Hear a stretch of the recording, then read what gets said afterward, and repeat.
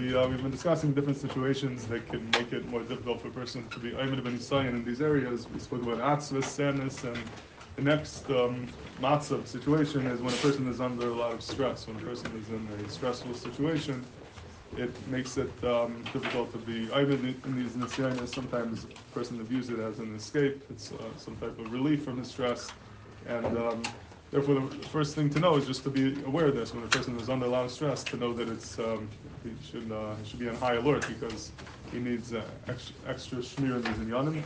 And the first thing to do is really to be able to learn how to relieve your stress and get out of it, so you don't have these nisyanis. And how you get rid of stress, I don't know.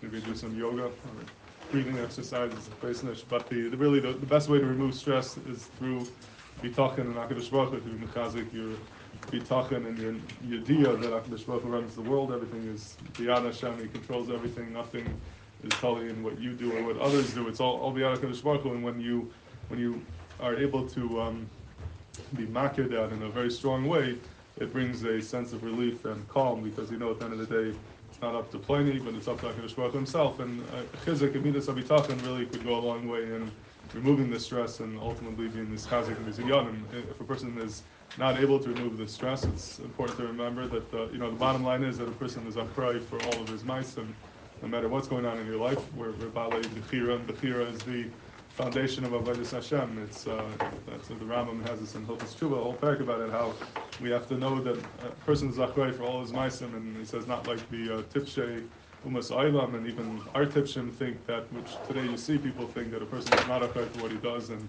it's his circumstances and environment, whatever it is, that cause us to do what we do and excuses our behavior. But according to the Torah, that's not correct. The person is fully achrei for what he does. A person could have higher nisyanis in different areas, but a person has to know that he takes full achrayus, and that itself should bring a chizuk and give you the ability to be Ayman ibn Isayan. When a person is Ayman ibn Isayan, it brings tremendous bracha and hatzlacha, and really that will bring the ultimate relief and hatzlacha of the kol ha'inyan.